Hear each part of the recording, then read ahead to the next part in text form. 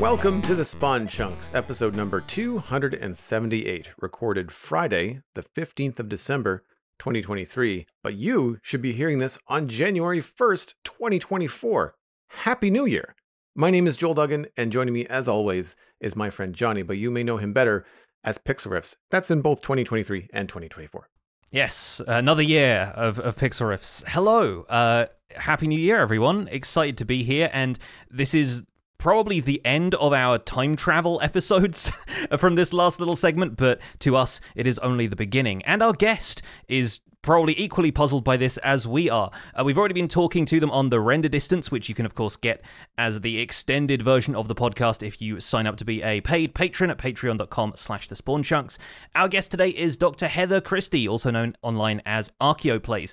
Heather's last visit to the podcast was on episode 211 in September of 2022, and we're delighted to welcome them back. They're a professional archaeologist, YouTube creator, and streamer, teaching their audience about archaeology through the medium of Minecraft. You can find them on YouTube, Twitch, and other social media under the name ArchaeoPlays, and we'll have links to YouTube, Twitch, Blue Sky, and Instagram, along with, I believe, a Discord link for joining Heather's community in our show notes as well. So, Heather, welcome back to the show. Thank you. Thank you for having me. And also Happy New Year. You know, archaeologists, we are used to traveling in time, but usually backwards instead of forwards. So this is a new experience for me.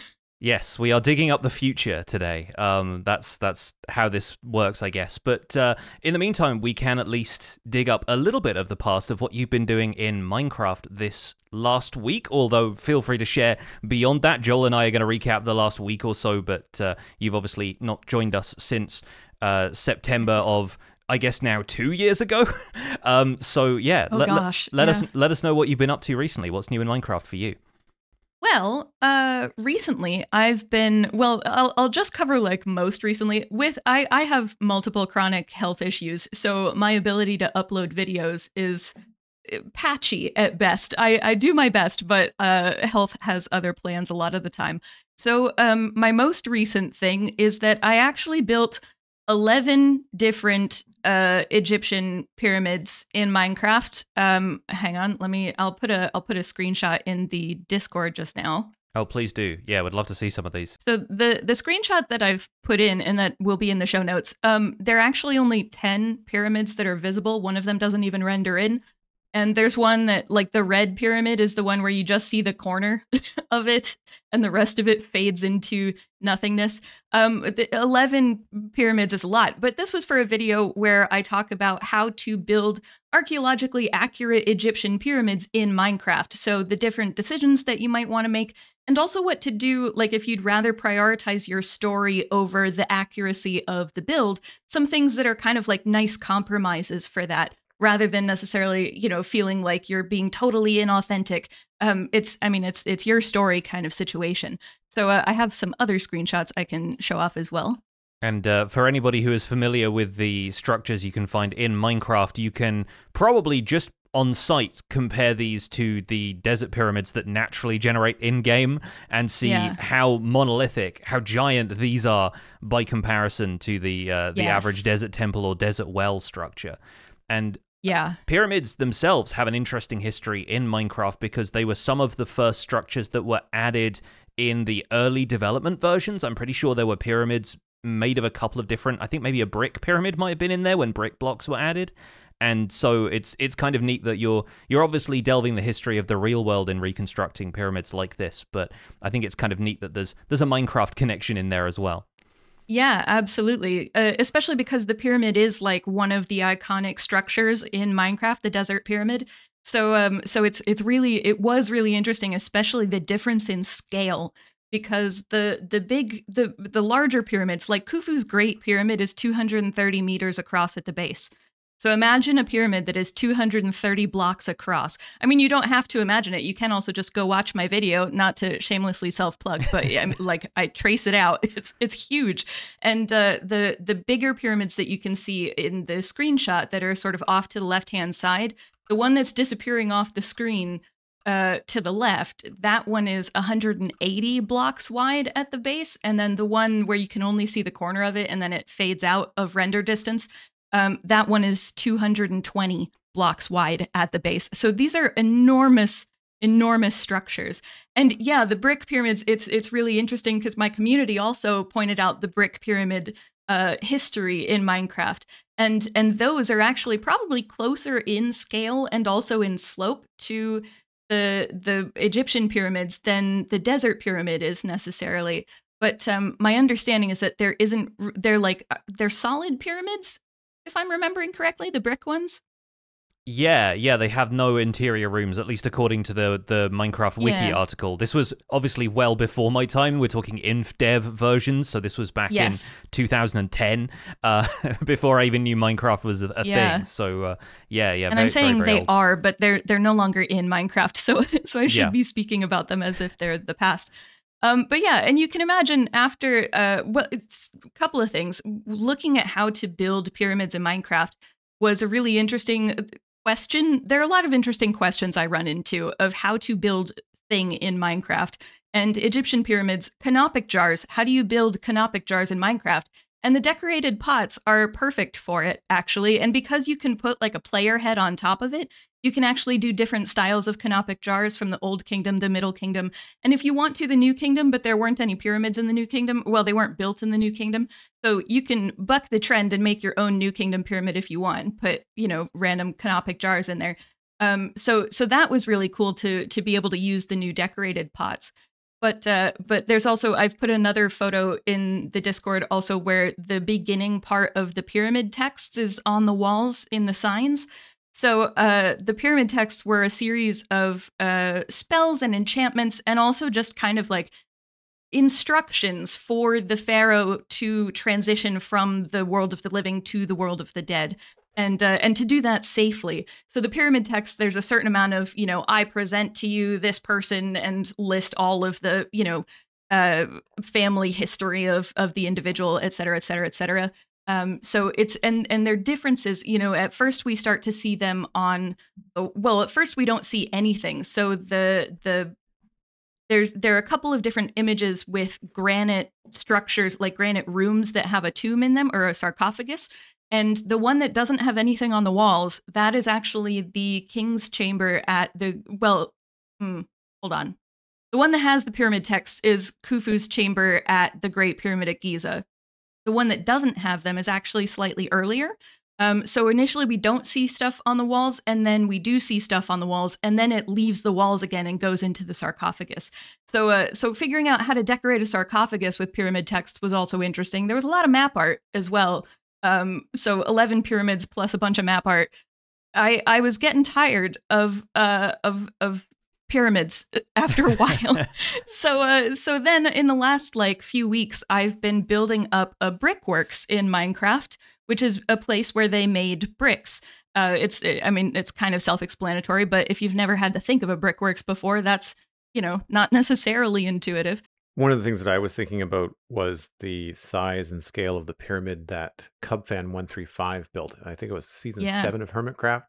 And I think it was the Pyramid of Giza that he based his off of, at least the scale. I mean, he did all kinds of fun stuff inside and made his own designs. And I think also just for simplicity, I think he just used stairs for a smooth 45-degree angle outside, which from your screenshots, and they're very pretty, would be incorrect. So what's the angle on I'm assuming they're all different, right? A lot of the time they are. So in the screenshot that has all the pyramids in it, there's the one that kind of disappears off the left-hand side of the screen or the image. That one you'll actually notice has two different angles. So that's what's called the bent pyramid. It's my favorite pyramid because it's the pyramid where we start to see them figuring out how to make pyramids. So that pyramid originally rises at a 56-degree angle.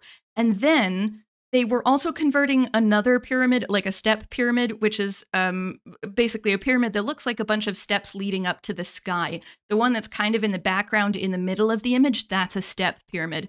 So Sneferu was trying to convert one of those into a true pyramid with the smooth sides. And he realized that he was doing it wrong, basically, and it collapsed in the middle of construction.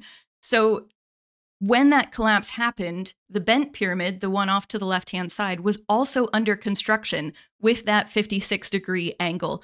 And we think that either the bent pyramid started also showing signs of instability and or the collapse happened at the same time, where they said, we shouldn't be building this steep anymore. So Sneferu actually changed it to a 43-degree slope.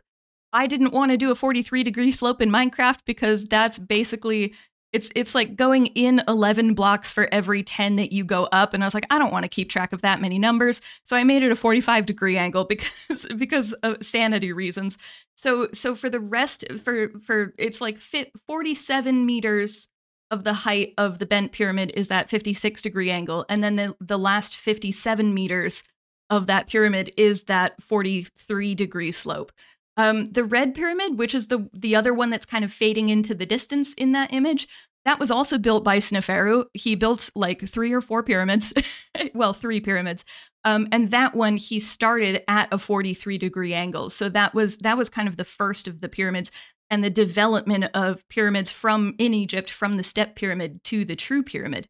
However, the Great Pyramid at Giza is kind of, how do I frame this?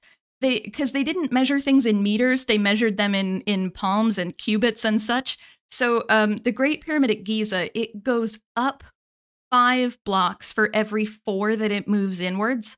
So it's actually probably the slope. Well, I don't think I have an example pyramid of that slope, but it's probably closest to the kind of larger pyramid in the foreground, the one that doesn't have the beacon on it, the big one right next to the one with the beacon on it. That's probably closest to the Great Pyramid. And then the one with the beacon on it, that's also another totally viable scale or slope possibility. So basically, the majority of pyramid slopes are somewhere between about 45 degrees and about 56 degrees. There are some that are actually steeper, even though Sneferu felt that was too steep. But those tend to be, a lot of the time, they're sort of smaller pyramids. And the interesting thing, okay, I can talk about pyramids for a while, so I will stop after this, I promise. But one interesting thing about the Middle Kingdom pyramids is that they were made with a mud brick structure inside of them. So basically, they would make the structure out of mud brick and then cover it in sandstone. And mud brick breaks down really easily because it has organic material in it. It's got all that straw in it, and then the straw decays, so it leaves air pockets, and the mud bricks kind of crumble. So we have a lot of Middle Kingdom pyramids, but we don't necessarily know exactly what angle they rose at or exactly how high they were because they've broken down. It's one of those projects that I would almost give up on mathematical grounds, because I wouldn't be happy with the fact that we can't make a specific angled slope in the game. And so your commitment to following that through and still trying to reach the same height to width ratio is admirable. And honestly, even the pyramids where obviously there's a point at which you have to just do a block going up instead of having it step inwards, it still looks really cool because the repeated pattern is so consistent. And so that's actually encouraged me to take another look at projects like that and go, is it just going to look cool if I power through and eventually get to the point where the repeated pattern reinforces itself somewhat? Because honestly, a lot of these pyramids just look really, really neat shapes. Yeah, I was really surprised that the slopes where you do just have to go up a block at a certain point, I was really surprised that they look as good as they do. But yeah, at the scale of the pyramids, they work really, really well. And even with the smaller pyramids, I mean, there's some that are a little bit tiny and chunky, but even then they're kind of cute. So the 2 main ones that I built in are the one with the beacon on it, and then the one that's directly across from it that's a bigger pyramid. And those are just to show the different options of like what is inside a pyramid, because that differs depending on the time period that the pyramid was built in, whether the pharaoh is buried in there. Usually the pharaoh is buried in a pyramid, but sometimes they're not. And then there's whether the pharaoh's spouses are buried in the pyramid, whether their family is buried there, and then stuff with, where their soul is and a whole bunch of other options. So I would say the pyramid with the beacon on it is on the smaller side. That's 41 blocks across because I failed to do the math correctly, so it's 41. And the bigger one is 76 blocks across. I was aiming for 40 and 75, but I counted wrong and I wasn't about to rebuild the pyramids. so we deal with it as 41 and 76 instead. But the 75-ish range is a good range for a pyramid if you want to put stuff inside of the pyramid, I think. Whereas 40, it's a little bit small. Yeah, I think that's great advice for the pyramid builders out there, and I expect everybody else is quite happy that they don't have to build a beacon base this large in order to get their beacon to work. Yeah. So, Jonny, what have you been up to this week in Minecraft? This week, I have abundant access to slime blocks thanks to the slime farm I was working on last week, and so I'm setting up a few new contraptions in my world. The only permanent one so far being a piston door which uses slime and honey blocks to move the portions of the door around in my storage hall, which doesn't lead through to anything yet. And I've had various suggestions from, you should put villager trading in there to, that can just be a great place to expand the storage into if we end up with a bunch of new blocks and whatnot added in future. And so far, I'm not entirely certain what I'm going to do with it. It might eventually lead down to a copper aging machine if I end up building one of those around my current base area.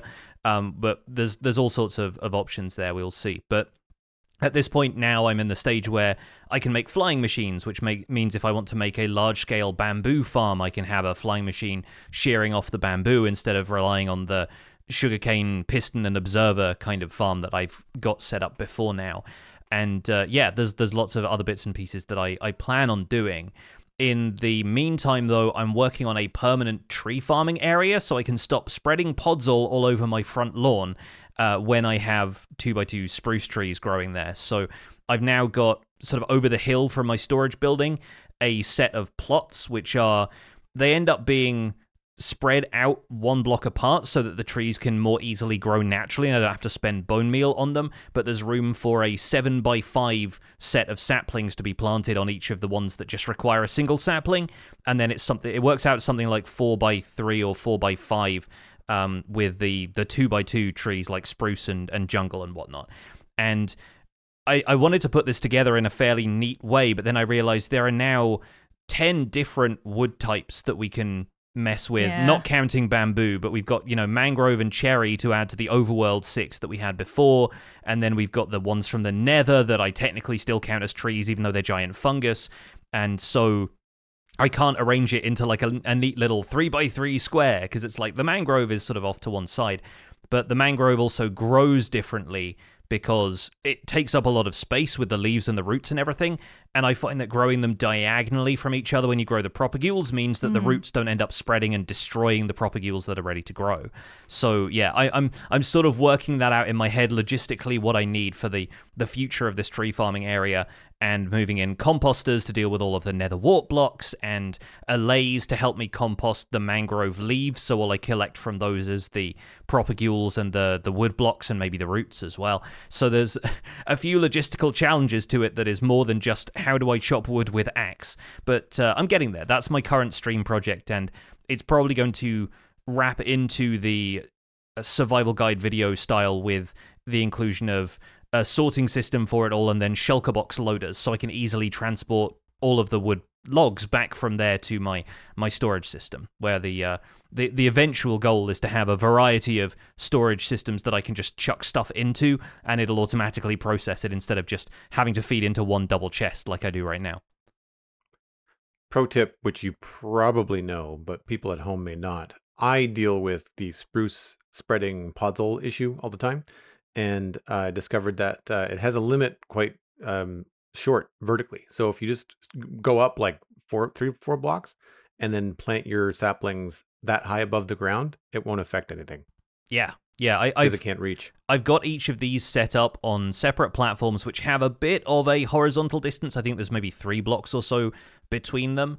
I don't have a great deal of screenshots right now, but I can probably find one to put in the show notes. And then that's where the water streams are running, but then each of the platforms is different heights. Effectively, they're on a slope so that the water can just flow down instead of having to rely too much on, ice and signs and directing the water streams that way. So the way I've got it set up right now, I think the spruce is elevated a little bit and shouldn't mess with the other stuff. But overall, I decided to effectively moss carpet over anywhere that wasn't growing space for the saplings, because that way, if I'm spamming bone meal to grow some of the saplings, I don't end up accidentally misclicking on a grassy area and then producing a bunch of grass and flowers and wasting that piece of bone meal.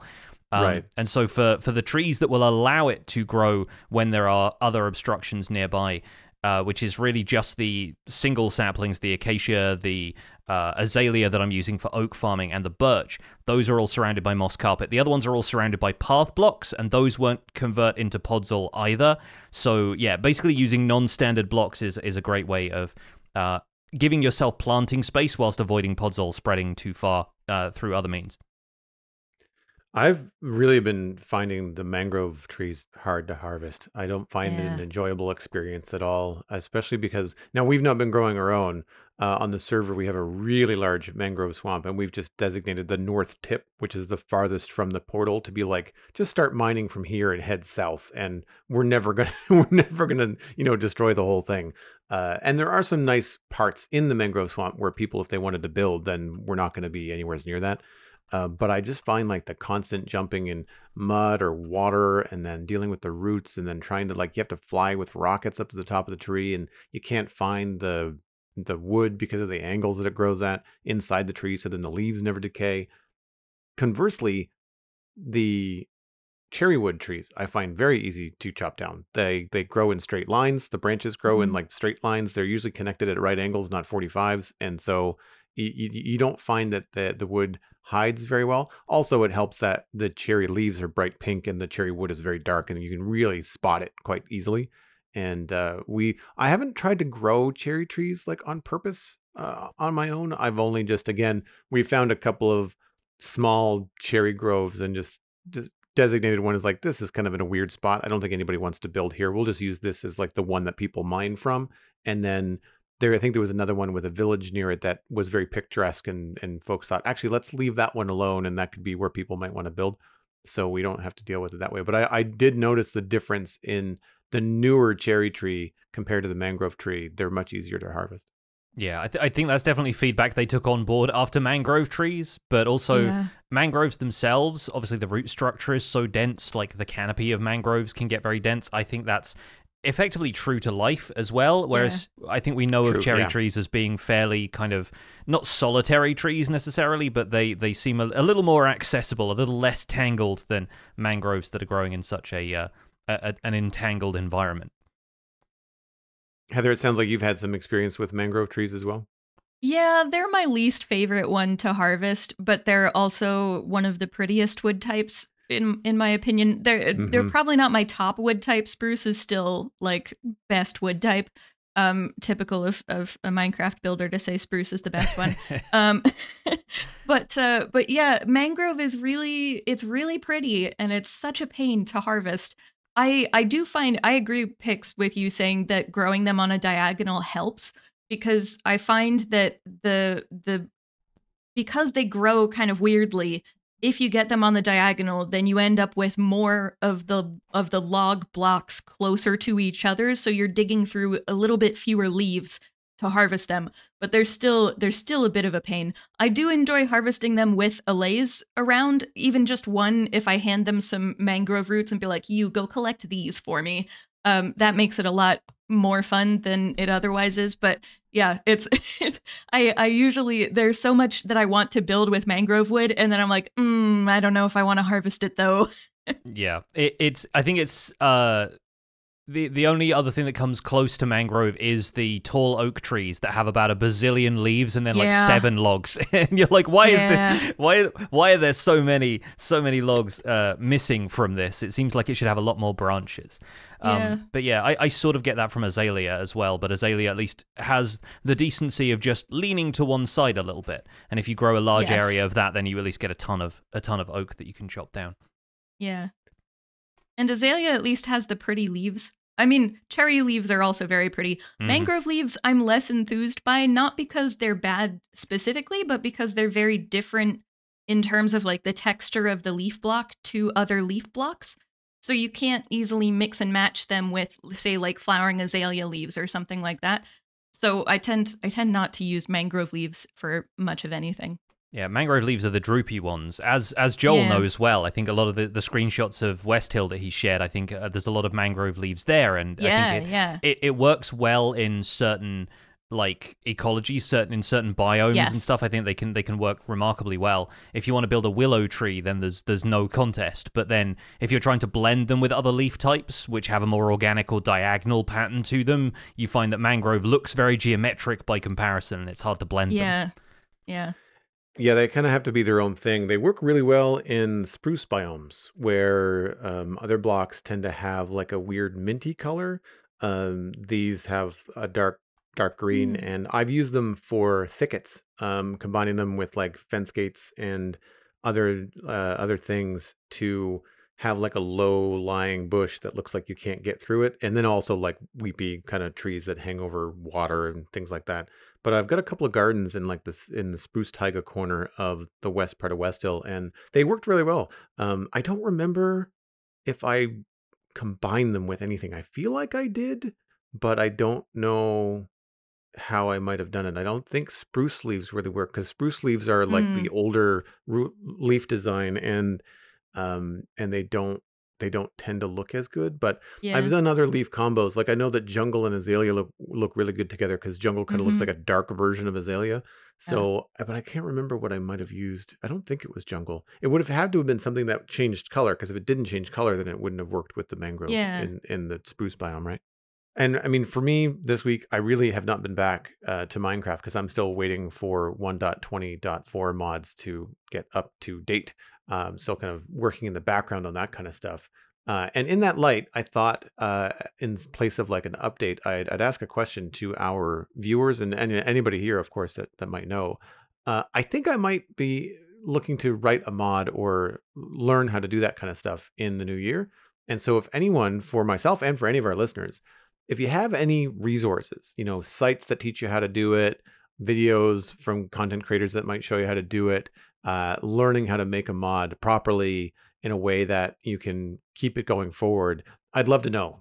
Because one of the things I'd like to do is either be able to tweak an existing mod or make my own, or just kind of give the Citadel, which has been around for a while now, a series of kind of in-house things that keep with that vanilla spirit, but like give us the tools that we want to go forward and then rely less on other people for updates. Because like as there's more people streaming on the Citadel now, we're kind of stuck waiting for mod authors to catch up on mods. And if they don't catch up, then we have to find a replacement or just abandon the mod altogether. Mm.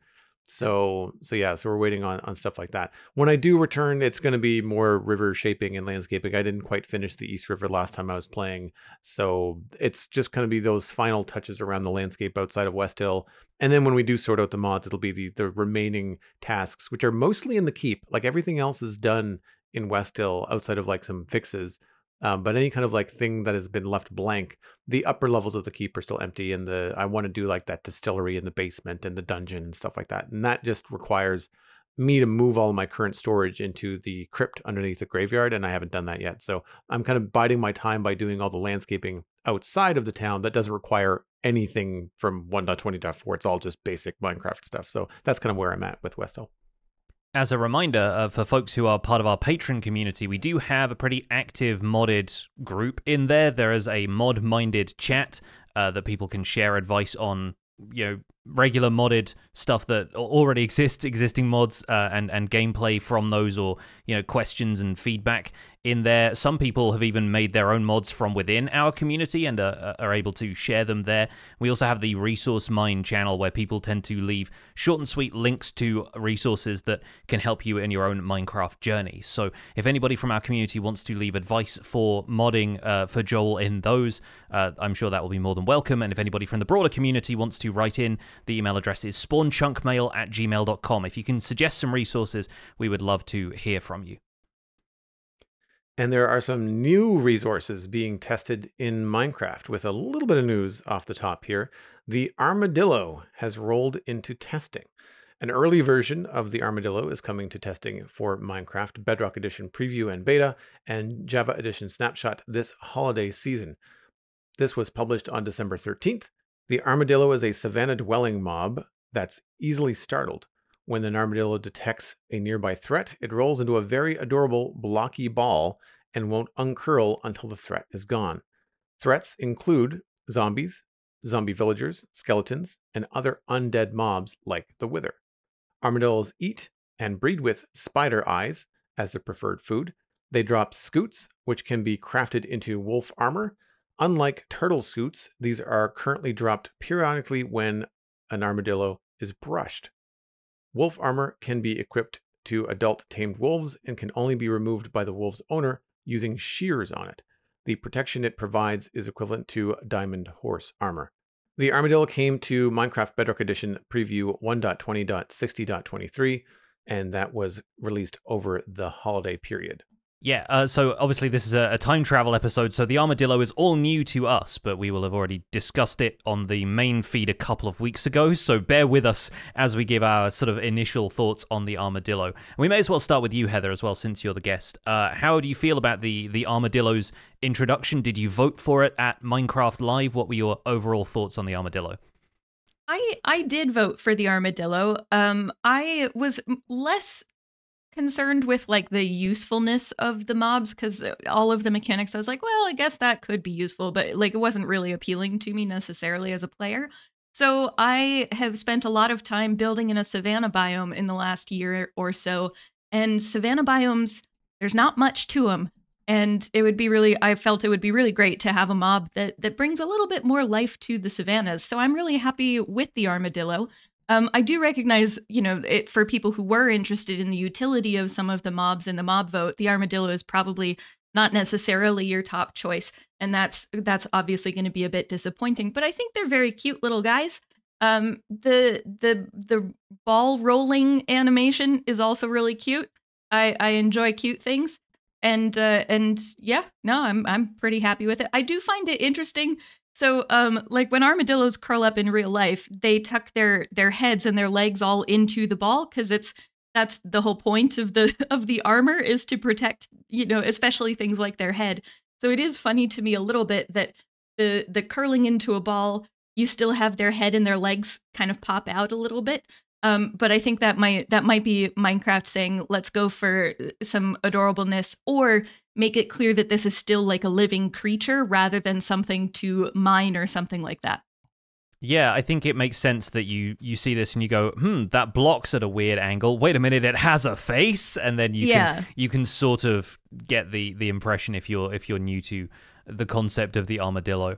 And yeah, I agree. As somebody who built in the savannah for the entirety of Empires Season 2, I do like them bringing a bit of new life to the savannas. And they've got a nice color palette for it as well. There's that kind of earthy... Yeah. Naturally, armadillos look like this a lot in real life anyway, but they've got that kind of almost terracotta-y clay sort of color, which I think is a solid pick. And it's kind of interesting seeing them in just the straight-up pictures that they've added to this article that we'll have linked in our show notes, and comparing that to a video, because unless you see them in motion, you don't get the full story, right? You don't get the animations, and you don't get their heads moving around to make sense of the ears, because the ears, like the ears of a lot of Minecraft creatures, are just kind of flat. They are like infinitely thin, and so from the front, especially as they blend into the shell of the armadillo, they kind of look like horns in a weird kind of way. But then when you see them at an angle or you see them in movement, you're immediately like, oh, okay, those are just big, cute ears. So I think it takes a little bit of getting used to, but don't judge a book by its cover in this case, and judge the armadillos when you see them in game. Mm-hmm. I had the same reaction to the ears. I actually preferred the ears how they had them in the concept art, which actually had a third dimension to them, similar to wolf ears or piglins. Mm-hmm. And I think that they would probably look less like mistaken horns if they had that 3D like angle to them. I know that armadillo ears in like real life are a lot more pointed, so that could be one of the reasons why they're trying to go with like a flat pixel plane for the model rather than something that has a 3D kind of thickness to it. But I think the thing for me is the 3D models on the ears, especially like piglins and wolves, I feel like it makes Minecraft feel more modern. And so anytime there's like a flat pixel plane in the game, I feel like it looks dated. It reminds me of like the first 3D games I played as a young person. and I find that it looks more cartoony and fun when they've got some more volume to them. I actually will disagree on the armadillo ball. I think the whole thing should go like just tuck right in, and like they could maybe have something to indicate a texture on it. Maybe even have like the top of the head protrude or something. But I like the idea of the whole thing kind of going up into a ball. And I know it's early days, but it would be fun since the armadillo doesn't do a lot. It would be nice if the animation had a little bit more character to it. Like maybe they had like a little hop. I know that when bees go in and out of bees' nests and beehives, there's a fun cartoon pop noise that happens. It would be kind of fun if an armadillo made some sort of either a pop, or they could even have it sound, in the same way that like chainmail or like some sort of like clink or like a shell, seashell kind of clatter or something, like a curl up and a curl down. If there was a musical element to it, like it would be high pitched and quick as it's scared, and then low pitched and slower if it opens, like that kind of stuff. They could add a lot of character there. I think that would be fun.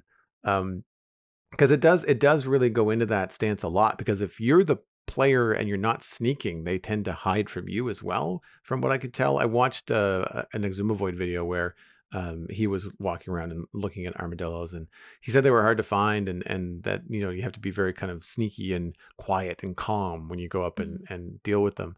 And I thought that was interesting, that you have to be so careful about it. And I thought it was also cool with the way that they use the brush to brush the armadillo and get the scoot, because similar to the mood from the sniffer, where like you don't kill the sniffer to get the drop, you have to follow it around and pick up the things that it finds. It's the same idea with the armadillo. It's not going to drop anything for harming it. It's going to drop anything by interacting with it, which I think is a cool way to add something that's cute to the game, because no one feels good about having to remove, for a game mechanic, a cute mob.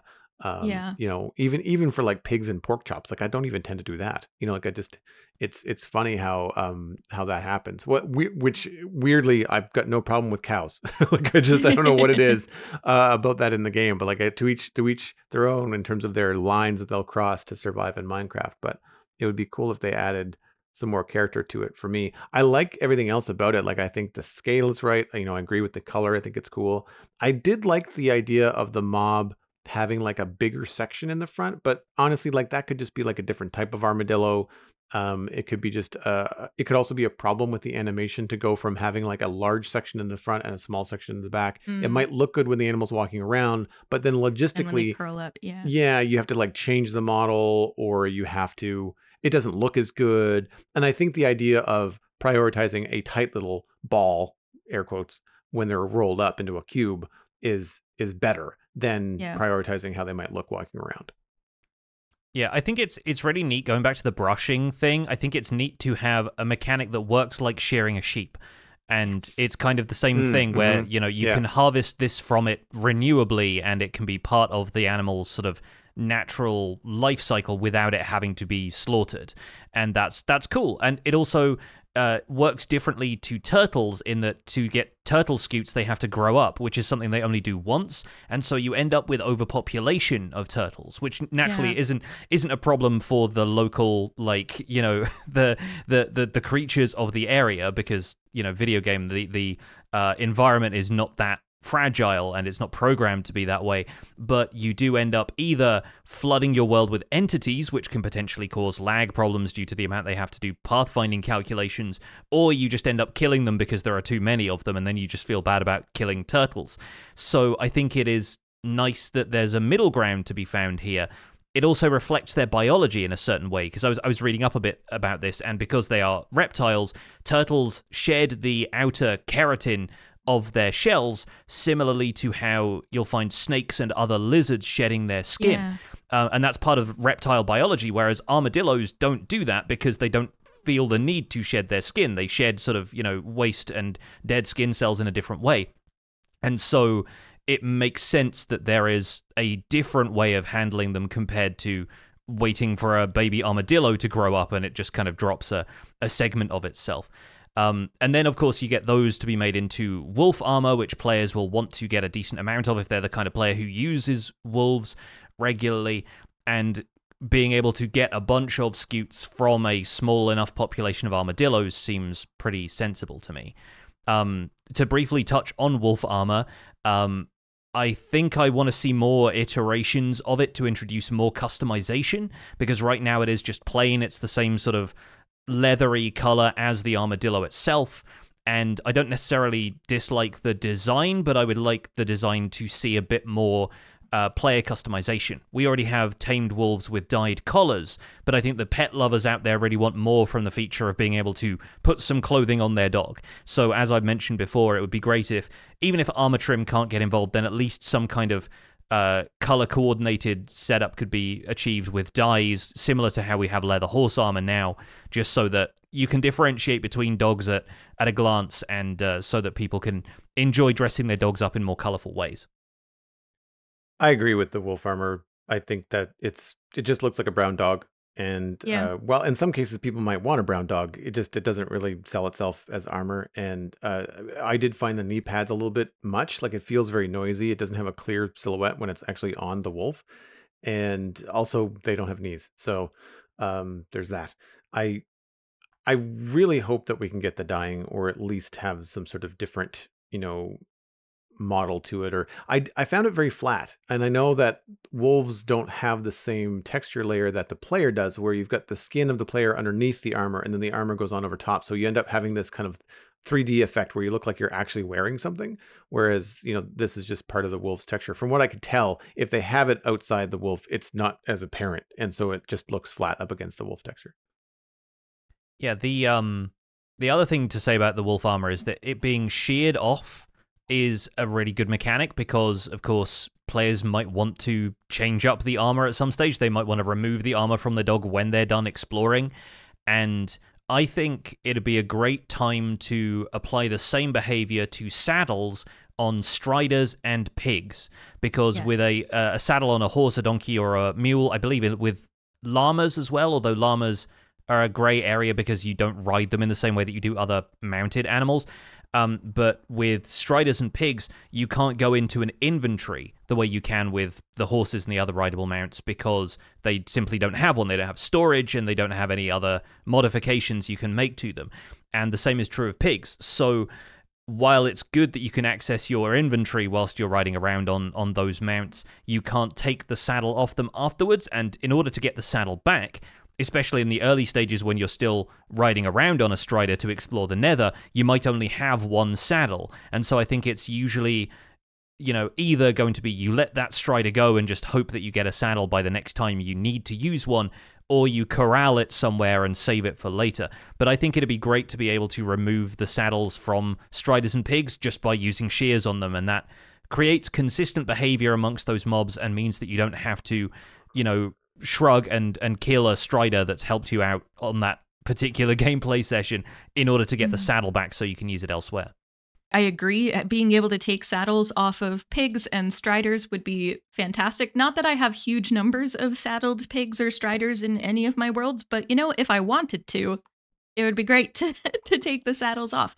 But I also agree with the wolf armor, especially because a lot of people do like the look of the wolf model without the armor on, but may want to be protecting their wolf if they're getting into some kind of combat situation, to at least give them a little bit of a buffer. And I also agree that customizing the armor would be really desirable. If we could dye it different colors, at least that would be really nice. It would be cool if we could use armor trims on it, but I suspect a lot of people might not want to use an armor trim on wolf armor just because that feels expensive for customized wolf armor. But maybe some people are perfectly happy to do that. Or maybe with, say, some of the more common armor trims, that could be something that people are interested in. I've talked about it on previous shows that I'd be happy to do it as somebody who primarily plays in a single-player world, because the only use for armor trims after I've got my own armor fixed up would be to have other things to trim. And I've made do right now with putting every set of armor trim on every piece of iron armor just so I can see what each of them looks like and have a kind of display. But beyond that, yeah, I don't see myself interacting with armor trims unless I lose my armor in, circumstances like that have happened to me recently, where I need to craft an entirely new set. But even then, once I've done that, it's back to, well, these armor trims are kind of gathering dust at that stage. So I'd like to see them being used more broadly, and maybe that's something that can be brought in later. So in the Exhumavoid video that I watched, the wolf armor did not protect the wolf from a creeper blast consistently.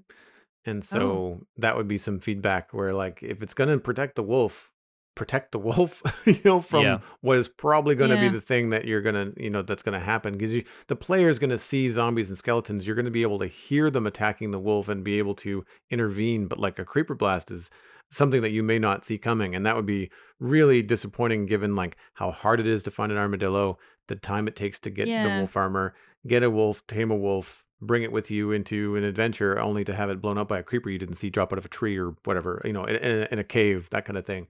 So that would be disappointing.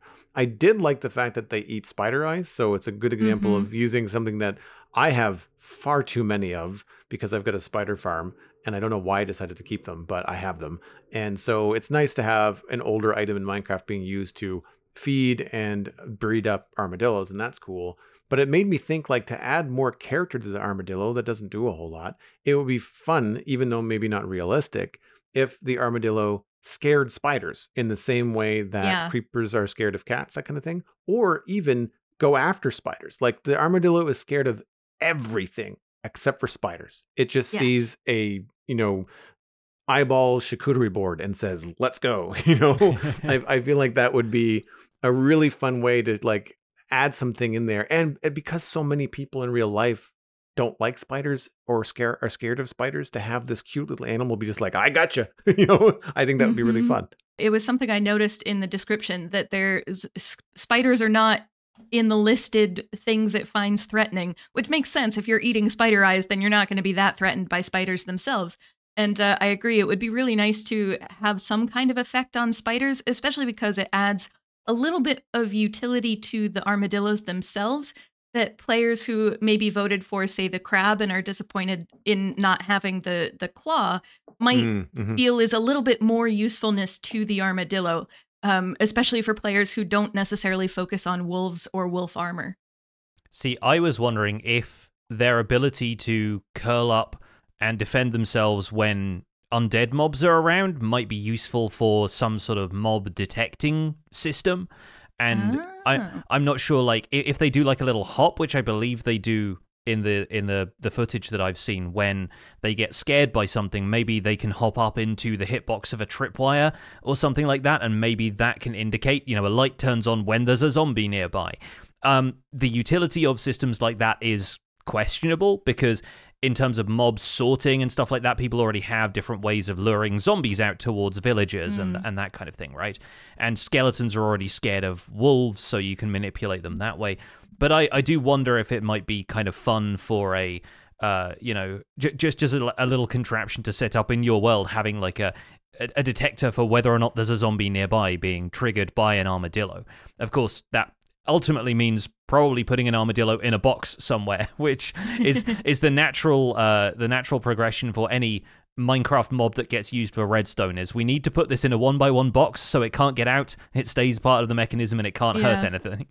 It reminds me of the Flintstones, right? Where they had the pterodactyl playing the records, records, and they had elephant was helping to wash the dishes, and I feel like there was some rodents or armadillo-like creatures in cages somewhere doing something. I don't remember what they were for, but there was always something. I think it was like an upside down bird that was used to like trim the grass and stuff. It was always really whimsical and weird. I like the idea of a mob detection system, especially if we combine it with the suggestion to have there be like a noise associated with them hopping up and curling into a ball, because I have hearing issues as well. So I play with subtitles on all the time.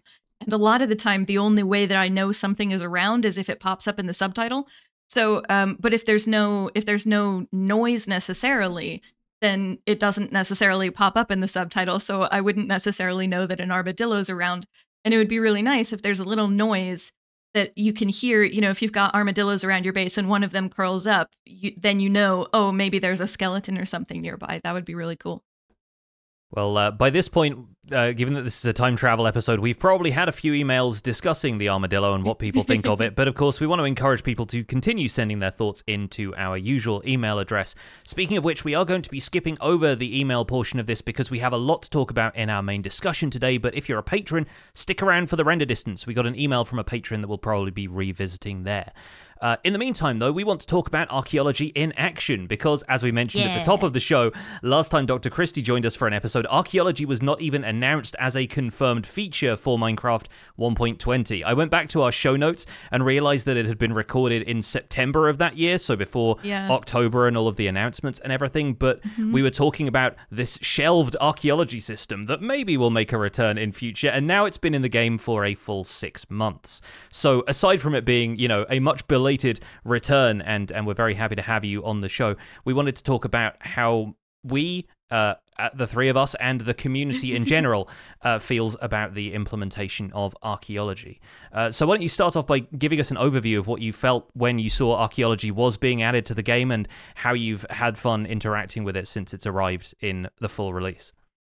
Well, when I saw it was being added to the game, I do believe my first reaction was to immediately message you on Discord, Jonny, and be like, oh my God, archaeology is coming to Minecraft.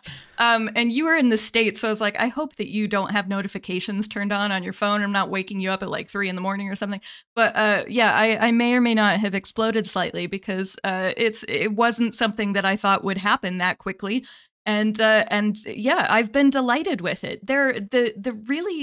The only major critique that I had at all in the entire process was the early naming of pottery shards instead of pottery sherds, which is the technical term in archaeology. We use sherd to mean pieces of pottery, and it is generally pronounced sherd instead of shard, so it's sherd. It rhymes with nerd because archaeologists are, and it really does specify pottery. So whereas if you've got different pieces of glass, those are glass shards. If somebody's talking about shards, it's usually for something like glass instead of pottery. So, but a lot of archaeologists kind of voiced that in various ways, and the immediate next iteration of the snapshot, it was already changed to sherds. So at this point, I love the archaeology mechanics. I'm very, very happy with them. There's relatively little that I would change at this point in terms of the actual mechanics of archaeology. So yeah, I can gush about the archaeology system all day if I want to. It's easily the best archaeology system I've seen in a video game, like hands down. That's awesome. It's so great to see a field that you care so much about being so well represented, and that's really great. Yeah. And yeah, you did just remind me because I was trying to line up in my head why I was in the States when obviously we covered Minecraft Live, and then it's just occurred to me that the features weren't all announced at Minecraft Live last year, and they got rolled out slowly. So this was announced in February. So yeah, it would actually have been a little while later that we found out that archaeology was arriving. So yeah, and I think that's great to have something that we've talked about on the show a while ago at that point, and people have speculated about returning, making a reappearance. We've even had a few more recent additions to the features that were added with archaeology. So in the most recent updates in 120.3, obviously a bit of a fix in .4 as well, we now have the ability to add stuff to decorated pots to use them as storage items. You touched on this briefly earlier, and the fact that you can now use them as canopic jars in your pyramid project and store something in them.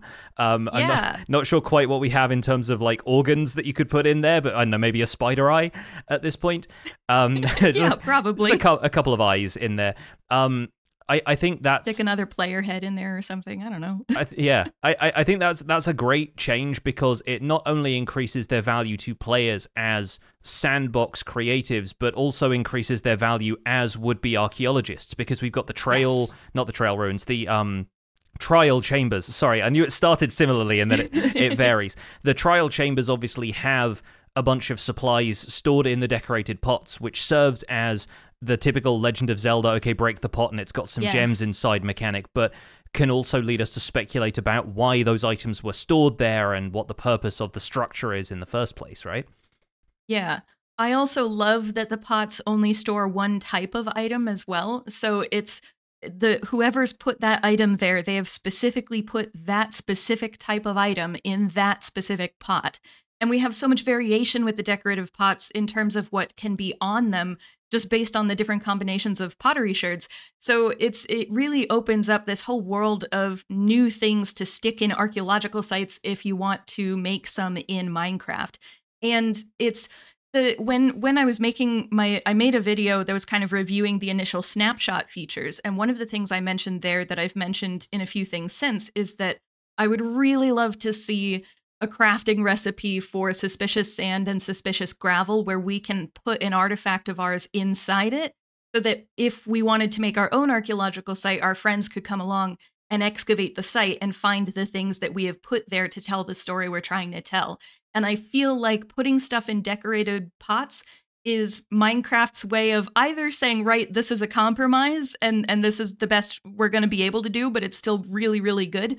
Or it's potentially a test for, okay, now we've got decorated pots that have objects in them. Is it possible to start thinking about using that mechanic for things like suspicious sand or suspicious gravel? And that's fantastic to see. I really love it.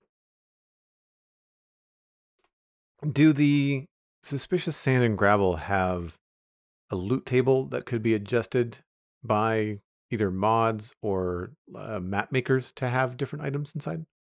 I believe so. Yeah, like you can add Yeah. stuff using commands in vanilla. I don't think you need to mod anything for it. And in different structures, when they get placed on world generation, they have individual loot tables, because you'll find that an ocean ruin has a different table of which pottery sherds you get and what loot you can get in terms of, diamonds and other items. The desert temple has TNT pop up or gunpowder in some of them.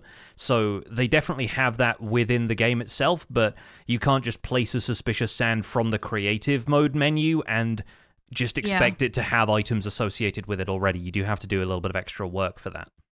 Yeah. So we had an email from Cosmic, who is one of the moderators in our Discord and a long-term member of the community. And Cosmic wanted to talk about Minecraft archaeology in the classroom. So they say, I've loved the introduction of archaeology into Minecraft even more than I thought I would, and in ways I didn't anticipate. What I've loved most about it is exploring trail ruins with others, either server mates or my children, and the fun conversations and learning opportunities that has led to. From exploring a trail ruin with my kids, we looked up a whole ton of archaeology stuff on YouTube, including how a real archaeological dig is completed, so we can look to incorporate this in our next trail ruins find. I'm interested to hear if ArchaeoPlays feels that having this mechanic in Minecraft would make a good teaching tool, and if it's something they could imagine being used in a classroom setting to give a good hands-on experience. So I'll obviously let you address those points, and then we also should talk about something we did a little while ago that we've already talked about a little bit on the podcast before, which is that we all got together on a stream that you were kind enough to host, and we... all and along with Ulraf from the Minecraft development team, we dug out a trail ruins ourselves and kind of discussed the finds and speculated about what each of the finds meant for the individual structures that we found them in and so forth. So yeah, first though, to Cosmic's email, how do you feel about the potential for archaeology being a mechanic that could be used to teach in classrooms? Oh, absolutely. Like 1,000,000%. Yes. It's such a good resource and such a good mechanic. And it's obviously not identical to archaeology, but it's so close to it, especially in terms of making you kind of slow down and really look at what you're doing, which I've worked in museum education for 20 years. So I've worked with school-age kids in heritage settings. And I don't know if those of you who are aware of children are aware of this, but they don't necessarily like to slow down when doing exciting things. So I really like that even though the trail ruins are exciting and it's interesting to figure out what's there, the mechanics make you kind of take a minute, take a breath, and figure out what you're doing. But also I really love the mechanics of being able to mark where the find was and label what it was that you found, or put it in an item frame on a block or something where you found it. I think those are really great. Since archaeology came out in Minecraft, I've had people sending me things. I love it when people do this, by the way. People send me stuff on social media or in my Discord and things, and they tell me what they found in their trail ruins and what their interpretations of their trail ruin was. And so I have like, I don't know, like 15 to 20 of these, effectively site reports for Minecraft trail ruins, which are fantastic. And it's delightful just to see what people are doing with their trail ruins as they excavate it. I've also seen some people turn them into museums themselves. And I've seen people excavate the full trail ruin, and then where it's like open to the sky, where the terrain, like the normal terrain level is, they've just put a layer of glass so that people can walk on top of it and see the whole thing without falling into the structure itself. And that's exactly something that we do in archaeology. That's if you a really good example is the Jorvik Viking Center in York, England. They have a glass floor that is over part of the archaeological excavation. So I love it. It makes me really happy. And in terms of teaching inside of a classroom, one of the big pushes in heritage and archaeology and museums is to get things in classrooms that are exactly like this, immersive experiences that kids can actually participate in. We do a lot, or certainly in Scotland and the UK in general, we do a lot with schools as much as we can. So we'll bring them into excavations. If there's an excavation near a local school, we'll bring the local school in and tell them what we're doing. But it's harder with the physical archaeology. You kind of, unfortunately, have to be pretty sure that there's not much there in order to let younger kids dig it, because if something messes up, you can only dig a site once. So you don't want to miss things if you're letting a 7-year-old dig the site. But at the same time, you want the 7-year-old to have some kind of experience digging, because otherwise they're not going to be as interested in archaeology, and they're going to want to dig usually. So having something in Minecraft that's digital and virtual and in a program that a lot of kids already know how to use, that's phenomenal. It's absolutely wonderful. I think one of the things that came up while we were doing our stream with Ulraf was the fact that suspicious sand and suspicious gravel mechanics dictate that if it drops a block before it has had the item pulled out of it, it will break entirely, and that encourages you to slow down and be a lot more considerate about how you're treating the environment and what you're hoping to find there, compared to the previous methodology with a lot of Minecraft structures, which is to rush in, clear it as quickly as possible, eliminate any obstacles to what you're doing, and escape with the loot. Like the folks who prefer to speedrun these kind of things can loot a desert temple in a matter of seconds and just leave with exactly what they want, which is simply not possible with a trail ruins because of the nature of how the items there are stored, in massive air quotes here, because they're stored within blocks that you have to be very careful about handling. And I think that's such a fascinating thing for game developers who might be concerned about, keeping the pace up a lot of the time. In a lot of action-oriented games, you see people just wanting to make traversal smoother or making the actions of the game easier, because that typically helps the player feel more powerful. And in Minecraft, they're going in the opposite direction with features like this and encouraging players to slow down and think more carefully about what they're doing, which I think is wonderful. Yeah.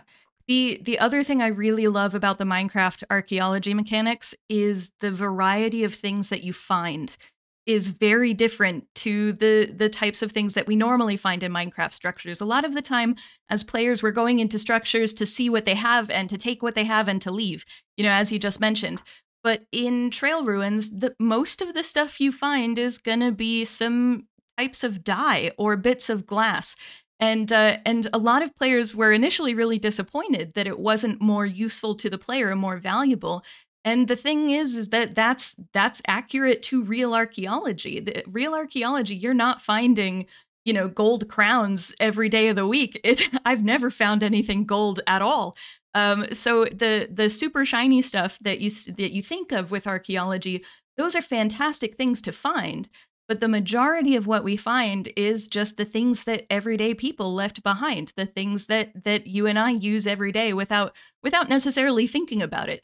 It's interesting to see the perspectives of people change as they've heard me talk about archaeology in real life and archaeology mechanics in Minecraft, I've had several people say, oh, I didn't think about it as, this is the stuff left behind by ordinary people in the past. I was thinking about it in terms of loot tables for a structure.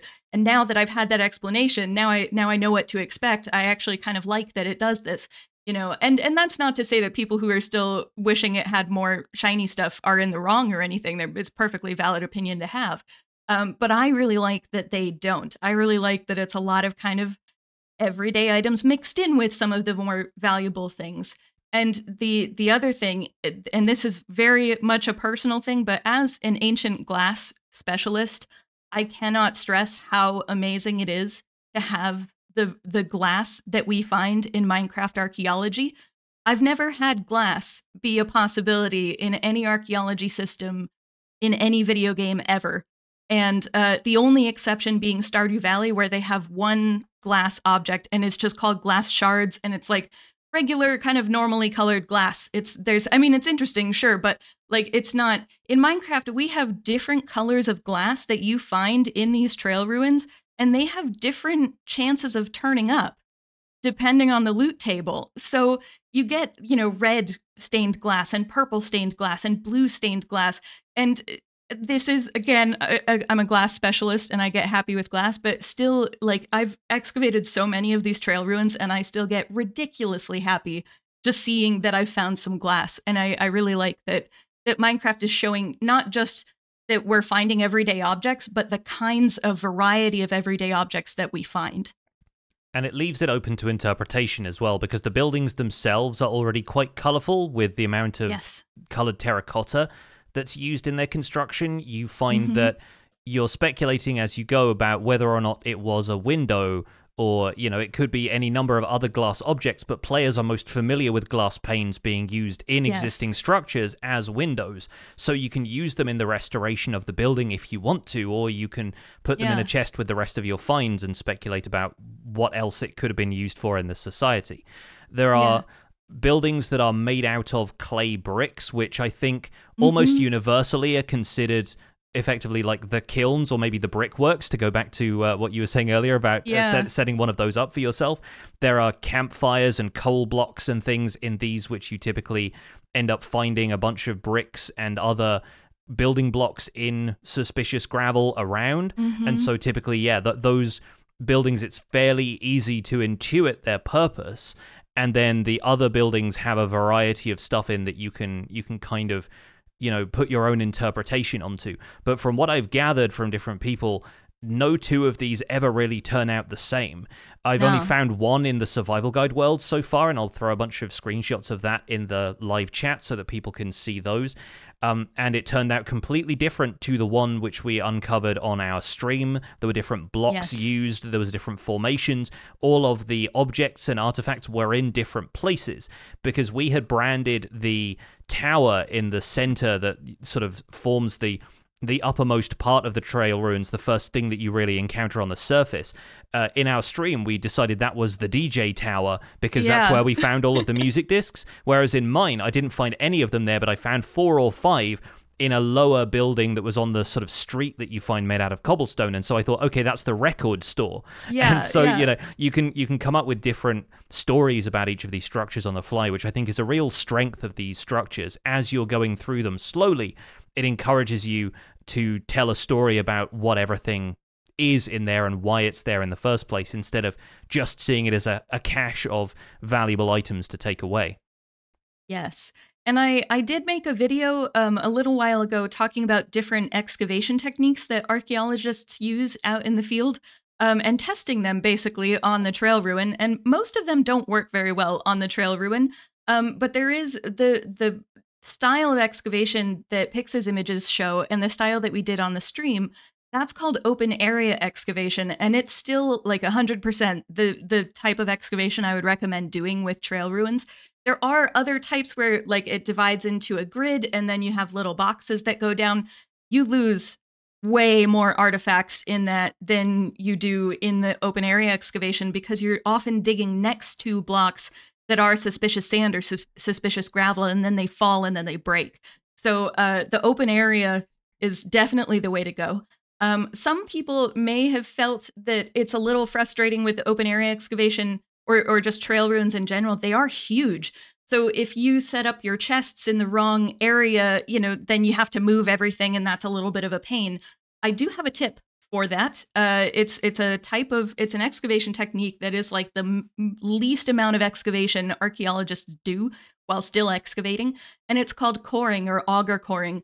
And basically what you can do with the trail ruin, the area that you see above the ground before you dig anything, move about 10 to 15 blocks in each cardinal direction from that midpoint, and then dig straight down. I know, never dig straight down in Minecraft. You can do the too wide thing if you want, but it's the thing about trail ruins is that you're very unlikely to run into lava in the sort of depth that you're going to.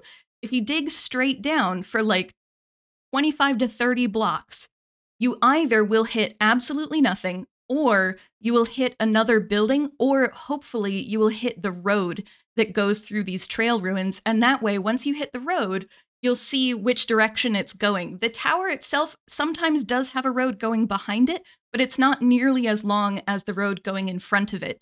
So once you've figured out where that road is, you haven't really dug much except for a couple of holes straight down, and you can set up your chests somewhere, 20 to 25 blocks away from, where the corner is going to be for your trail ruins. Well, 20 to 25 blocks away from the midpoint, maybe, of your trail ruins, so that you don't end up having to move it while you're excavating.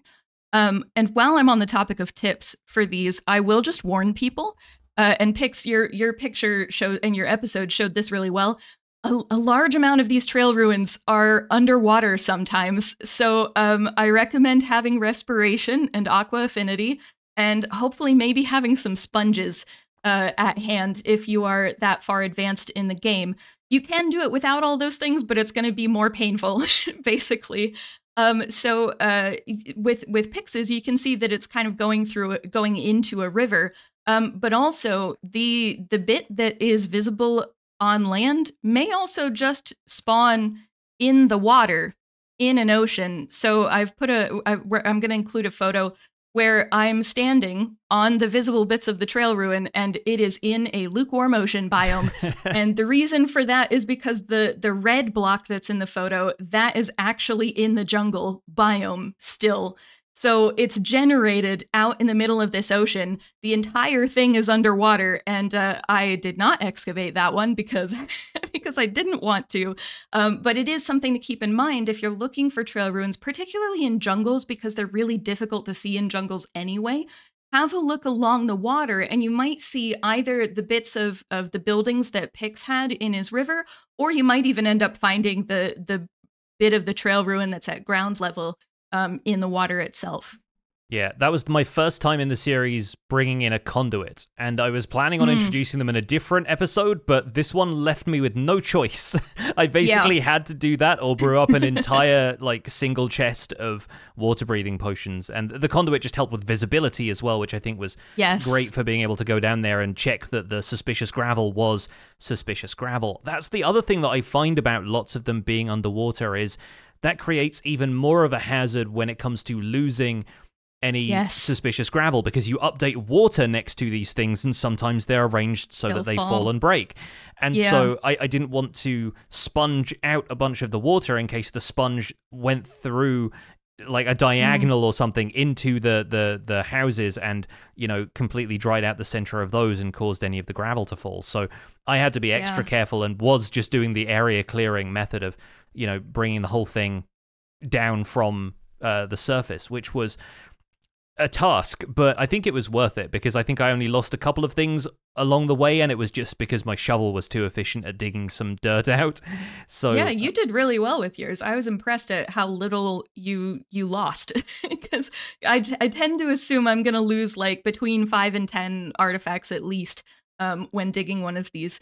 So I'm impressed it wasn't nearly so many for you. That was really good. To this day, I still get people commenting on that episode saying, oh, you found all of the trail ruins armor trims. I managed to get, I think, 5 in total. I got a duplicate of one of them.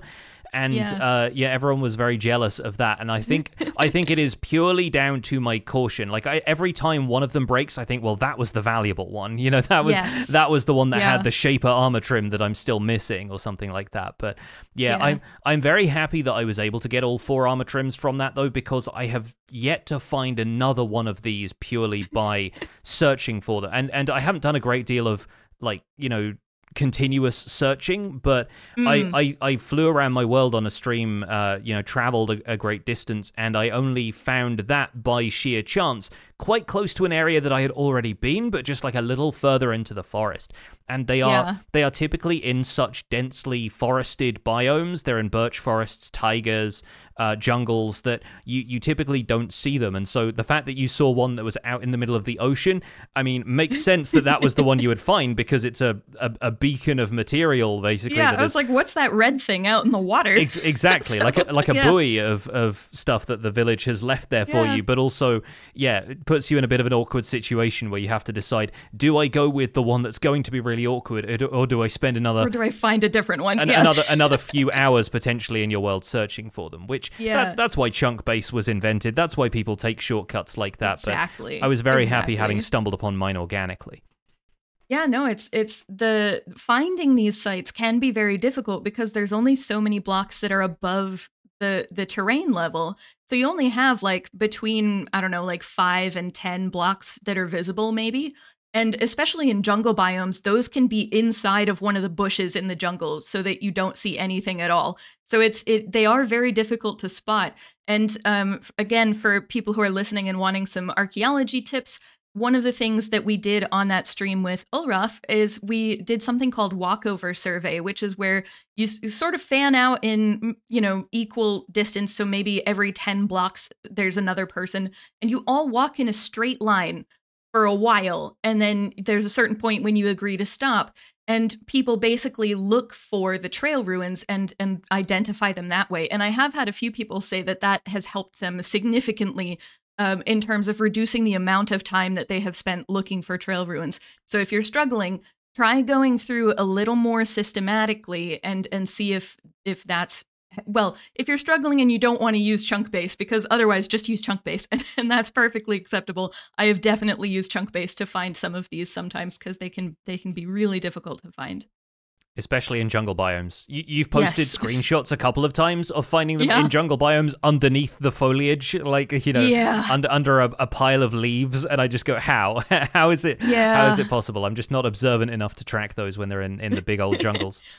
In fairness, that one I didn't spot naturally. That one, I was searching for one, and I was like, I feel like there's got to be one in this jungle. And then I just ran a command because it had been 3 hours, and that was where it was. And I was like, oh, well, I was never going to find that one. But I like to use it as an example of just how buried they will be in the jungle biomes. It's absurd. There's to a point where I barely even look for them in the jungle biomes now, just because it's really difficult to spot. Joel, have you had a chance to excavate a trail ruins in your world? I expect not, since you've mostly been focused on West Hill, but has anybody else on the Citadel maybe gone out and found one? I think that a couple of the Citadel members have gone out and done it, and I don't think I was available to join them at the time. And you're right, like, because of the long-term project and the long-term world, it really hasn't been high on my list. Yeah. I mean, I really enjoyed the collab that we did with Ulraf and Heather, of course, and I liked the slowdown of like taking your time and digging it up. And what I found interesting about it was less what we were finding, because I kind of land in that camp of like the stuff that we're finding is not all that exciting.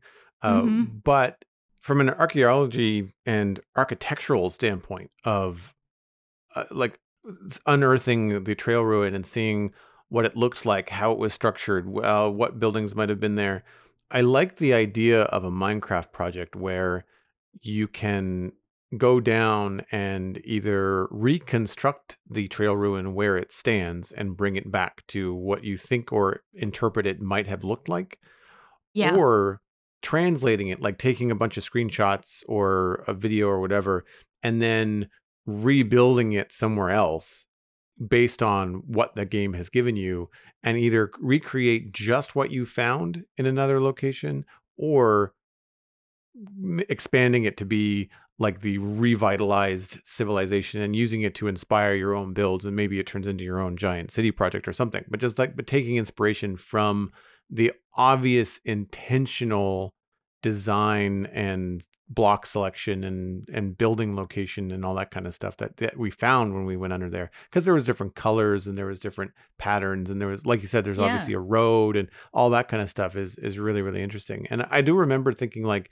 getting inspired from different road textures that we found when we were doing that excavation, and thinking, like, I wonder how I could implement this in some of my own builds to have it be a little bit more, colorful or more interesting. Or, I mean, we were fine. The one that we were digging up was in a taiga biome, but, like, what does this look like in a desert biome? Like, what does this look like if I put it in a savanna or a badlands or something like that? And how would that integrate into the world? And to your points earlier about often finding these things where they're waterlogged or underwater entirely, like the lost city of Atlantis, then again, like, building it and reconstructing it on site might not be an option. It might not be a viable, fun option. It might be not something people have time for, but they could go down and look and see, okay, well, that's where I think the smelting building was, and this is where I think the glass building was, and this is where the tower was. Maybe I can just reconstruct this and create your own story. Like, people could make a museum, and maybe, like, pretend that it's been relocated to the museum in that way. So I definitely respect the amount of emergent gameplay that come from, discovering the trail ruins and kind of moving forward with them. But I'm definitely in that camp of, like, I've not really dug one up, because at this stage in a 6-year-old server, like, unless I have some idea like that and how to artistically use them, the stuff that drops from them is not really worth the time investment to go down and dig it all up. I'd say that I would do it the once and say that I did it. I also I like the idea of doing it with people on the server. We've done mining runs and some fun server competitions and things like that, and this would be another way to do it without competing against one another, but then just, like, have some hangout time. Like, maybe the kids are all in bed with the people that have kids, and we can just hang out and chat and just not have it be streamed, and just kind of have that kind of chill kind of server moment. So that's a cool thing about it as well, that it is something that you can generally talk over from a multiplayer standpoint. Like, you have something to talk about, but then you don't have to, like, as you're digging out, like, countless bits of sand and dirt, like, you can just talk about whatever's going on, socially, which is nice too. The loot stuff, I was kind of wondering, I know this is kind of a pie in the sky thing, but to go from glass panes, if Minecraft ever introduced glass shards into the game as a way to get stained glass, for people that maybe wanted more of a pattern to stained glass. We've talked about that.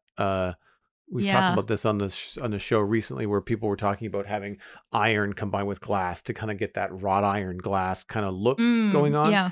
And it would be neat if the way to do that would be, you'd have to find the shards in trail ruins. I guess the issue there becomes, well, they're so rare that you'd have enough glass shards to make one window, and that's it. And then you'd have to travel forever to try and find more, more ruins. So there'd have to be a way to then reproduce it after the fact. But if you don't have the recipe until you at least dig up one trail ruin, then that could be a way to do it. But, like, it's one of those things where I'm sure there's a whole bunch of reasons why that's not what they've done, and they've done with just regular glass panes that are in there, stained glass panes.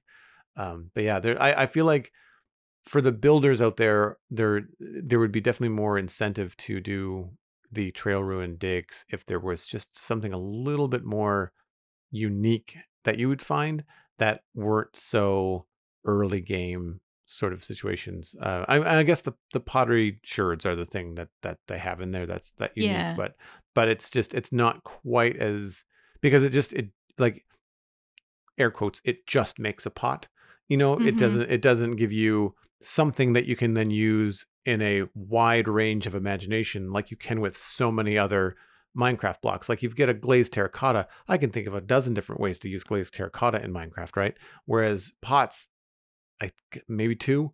They're kind of a pot no matter what you do with them, and so it'd be interesting to have a little bit more going on there.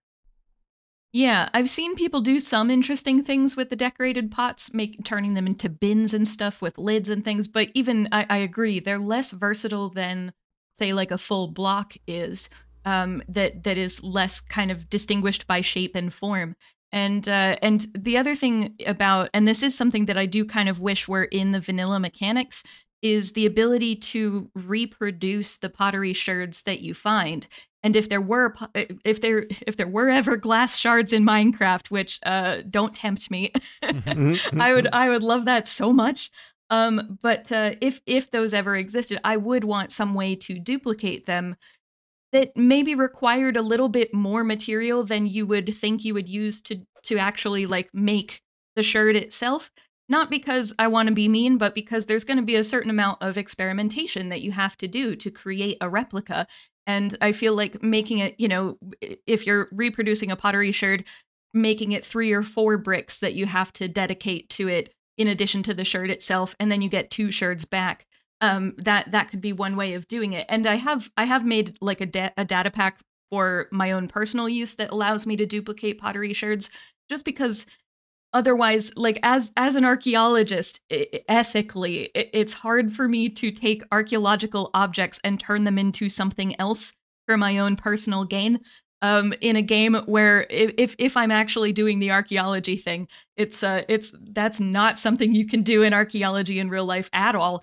So my real life instinct starts to kick in and being like, oh no, this is bad. So I appreciate having the ability to make data packs that let you sort of replicate the pottery sherds. And I feel like if there were glass shards in the game, then having a way of replicating them in a similar manner would be really cool. One last thing I wanted to touch on before we wrap up our discussion here, and I know we've been going for a while, but obviously when we have a guest on the show, especially a guest with this kind of expertise, it's, naturally we want to keep talking. But that's a very kind way of saying that I ramble a lot. Hey, we ramble a lot too. It's what we're known for on this show by this point. But I wanted to go back to something from our previous discussion, actually, from episode 211. We had an email from Alejandro T., who wrote in to suggest an expansion to cartographers, suggesting that they offer directions to additional structures and even biomes. And now, more recently, with the experimental villager changes, which as far as we know are not coming to the game formally at any point yet, but we do have cartographers pointing to villages in other biomes, or in the case of jungles and swamps, biomes that have unique villagers but simply no village structures. And this obviously crosses over from archaeology into anthropology a little bit, but it seems like something that you've got an interest in yourself, and something that sort of occupies an adjacent field to your specialism. I was wondering if you had anything to say on how some of the changes to both cartographers and the other changes to specialize certain types of villager trades, if that was of interest to you to kind of learn more about villages' societal priorities, because you've done videos in the past about using specific villagers for specific trades, but then not adjusting their trades or trying to get the best possible trades out of a village in the way that other players might if they're more focused on survival gameplay.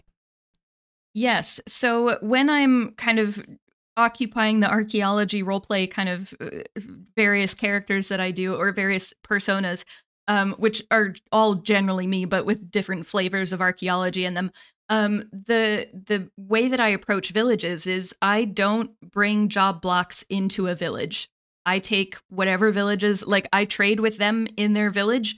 I don't take the villagers out of the village. I don't bring job blocks into the village. And I try to give them a reasonably good trade for, like, if there's a trade for something that's already implemented in the game, then I'll give them the emeralds that they're asking for or whatever.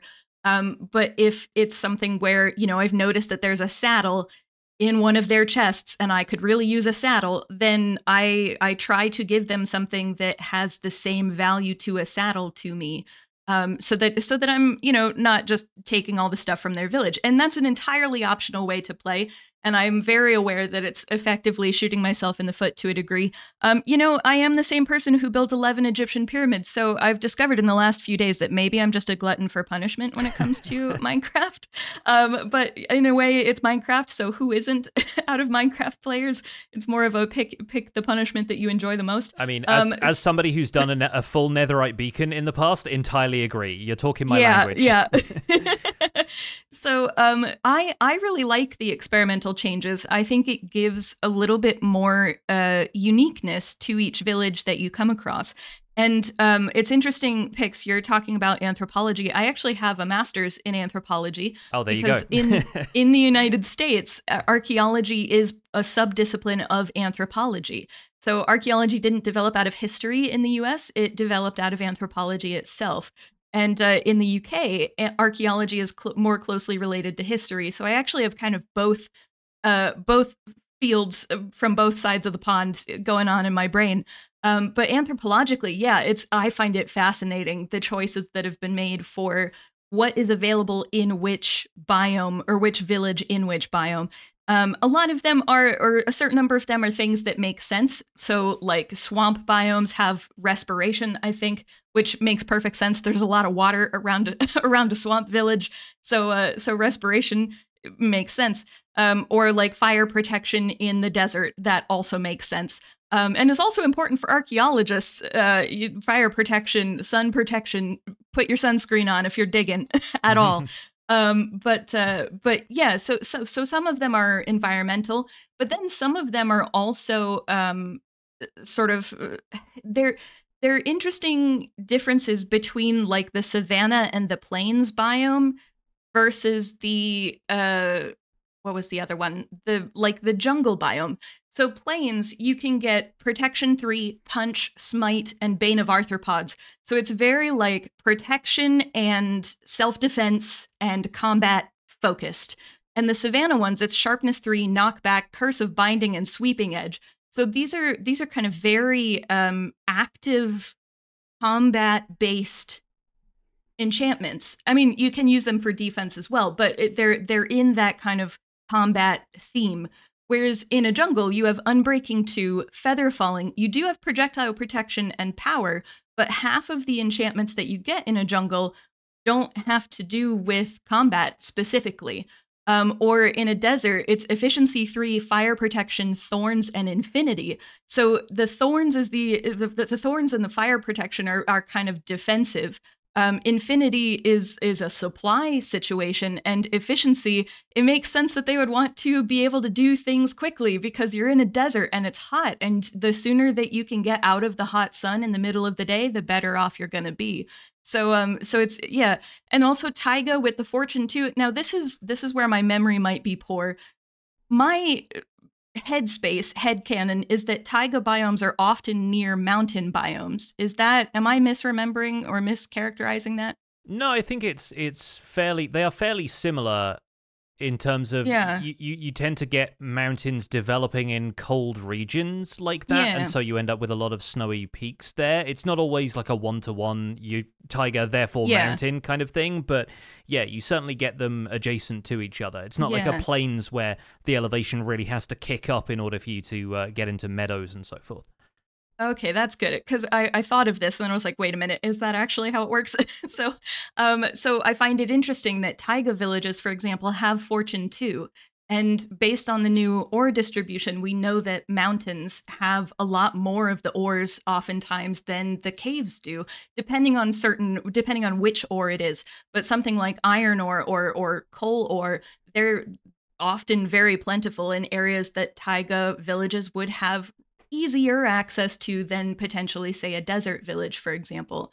So it's interesting. Snow, I like that snowy villages get silk touch, presumably so they can mine ice. Yeah. That's pretty cool. And then Aqua Affinity and Frostwalker, I enjoy those as well. And swamp, you have Depth Strider, so you can actually move in the swamp, which is helpful. And Mending, because if you're living in a swamp, things are going to break down really quickly. Probably faster than jungle stuff decays really fast in a jungle. Archaeology in a jungle, there are only so many things that survive, which is actually one of the reasons why I'm a glass specialist, because I used to work in Southeast Asia, actually in Indonesia, and because it's a jungle, you don't get organic materials, but you do get things like glass, and glass gets preserved really well, along with things sometimes like stone and such. But when it comes to organic stuff, there's not much organically that you get preserved in jungle-based archaeological sites. Yeah, I think it's something that has only happened to me since we've started discussing archaeology on this sort of level and discussing the ways in which Minecraft can convey information to the player through non-text means, I think it really gives you a different perspective on the way changes like this are suggesting themselves by saying, yeah, it makes a lot more sense for a snowy village to have uses for silk touch than it does for a desert village where they can just dig up all of the sand that they want. It does make so much sense. And so I think by giving more of that message to the players, I think they might maybe bring a few more people around to the idea of why some of those changes are being implemented. Obviously, the majority of the player base seems to have an issue with it based on the availability of stuff like mending. And in my case, I find like the esoteric nature of knowing that you have to go to a swamp villager and cure a swamp villager in order to get hold of one of the more useful enchantments in the game. I think it becomes a challenge that players don't quite have the equipment for yet, but I think giving cartographers maps to other biomes and hinting at the existence of those villages is a step in the right direction. Yeah, I absolutely agree with the fairly common critiques I've seen of the new villager changes. First, of figuring out that you need to make swamp and jungle villages and how to do that. Signaling to the player that is a thing that they need to do, particularly for people who don't necessarily want to spend a bunch of time on the wiki necessarily and would like to play the game. You know, I'm just thinking of Pirapito and being like, he's never going to figure out how to get mending if these changes are implemented. And that's a real shame, because I love mending as an enchantment. And I also agree with people who have said that, you know, if we're going to have difficulty getting mending, then we really should be getting rid of or significantly raising the threshold at which you can no longer enchant the same tool or no longer repair the same tool. Yeah. Because nobody wants to be sitting and mining millions of diamonds just to have enough pickaxes to get you through the day. So I very much agree with those. The other thing that I thought was interesting, just to slightly double back a little bit, one thing that I noticed in savanna villages, so we have the armadillos coming to savannas, and the armadillos eat spider eyes, but the enchantments in savanna villages don't have anything to do with spiders. The Bane of Arthropods enchantment is in the plains biome. So it's interesting to me because that signals either that savanna villages don't really care too much either about armadillos, or that they have so many armadillos around that they're not worried about the spiders because the armadillos take care of them. It's something to that extent. And the fact that savannas also wouldn't have Bane of Arthropods also suggests that they're not really brewing many potions, because they have the armadillos. The armadillos are taking all the spider eyes, so they're not really using them for fermented spider eyes that go into potions and things, which is getting into kind of deeper lore between these villages, and probably wasn't at all intended by Minecraft when putting these things together. There is an extent to which each village does need to have 4 enchantments. Otherwise, some of the villages are just going to get ignored. But I do find it interesting that the Bane of Arthropods enchantment is not in the biome where the armadillos are. Interesting. Well, that's definitely food for thought, coming soon to a game theory video near you, I'm sure. We would love to keep talking, and we are going to keep talking in the render distance, but that's all for today's episode of The Spawn Chunks. Heather, thank you so much once again for taking the time to share your thoughts and expertise on today's episode. Where can our listeners find more of you and what you do? Well, thank you very much for having me. It's always a delight being on this podcast. I say always, I've been on it twice, but both times have been a delight. So always makes sense. You can find me on YouTube. I'm at ArchaeoPlays on YouTube. I'm also at ArchaeoPlays on Twitch, and we'll put links to those in the show notes. I do also have a Discord server that we talk about Minecraft and archaeology a lot. So I'll put a link to that in the show notes as well. It's open to anybody. You don't have to be subscribed. It's just a place for archaeology nerds to chat about Minecraft and archaeology effectively. If you can put up with me talking about ancient glass for for long enough. And also, just as a sort of things to come, I'm actually going to be starting a cooperative Stardew Valley playthrough, which is not Minecraft, obviously, but I'm going to be doing it with Tadpole Milk in the new year, who is a guest in episode 261. So we're going to be starting that in January. he's never played Stardew Valley before, and I have played far too much Stardew Valley, so it's bound to be a good time. Awesome. Looking forward to that. As for us, you can find more information about our show and links to some of the stuff that we've talked about today over at thespawnchunks.com. The music for the show was composed by me. The Spawn Chunks is proud to be a listener-supported podcast. If you're getting some value out of the show, why not consider putting some value back in here in 2024? You can visit patreon.com/thespawnchunks to join our community, where pledging at any level will get you an invite to our patrons-only Discord chat. You can listen to the show live when we record it in Discord every Monday, and occasionally when we record out of schedule like this, we make sure to let our patrons know as well. We also have monthly Minecraft audio hangouts where our patrons can let us know what they've been up to in Minecraft that month. There are currently, at the time of this recording, 331 paid patrons, and there is always room for more. Special thanks go out to our content engineers, Hunter555, Jumbo Sale, Mindtrip Media, Party Voyager, and Yitz. Thank you for your support on this episode. Sharing the podcast with your friends is the easiest way to support the show. You can find us at The Spawn Chunks on social media. Personal recommendations are by far the best way to share the podcast. Just let a friend know that we are available on iTunes, Spotify, Google Podcasts, and even YouTube. Be sure to leave a rating and a review on your favorite platform. You can email the show at spawnchunkmail@gmail.com. The RSS feed is linked at thespawnchunks.com, and the patron-only RSS feed is on the Patreon page.